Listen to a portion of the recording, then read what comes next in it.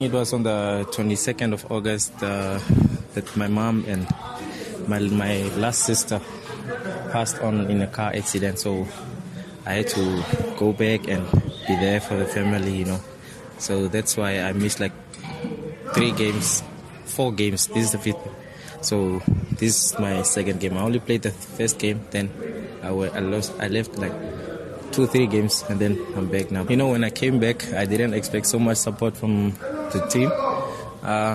They gave me a shoulder to cry on, so they played a bigger part in me coping and me getting better. Last year in November, I lost my dad, so the wound was still not okay, and then 2 more, so it's a bit difficult for me because right now I'm standing without a parent, so it's a bit difficult, but that has to make me stronger because I've got an elder brother and a sister left, so basically we're 3, so I have to stand for them as I'm the breadwinner in the family. That's the only income I get to sustain myself and obviously look after my siblings, so I have no choice but to get better and better.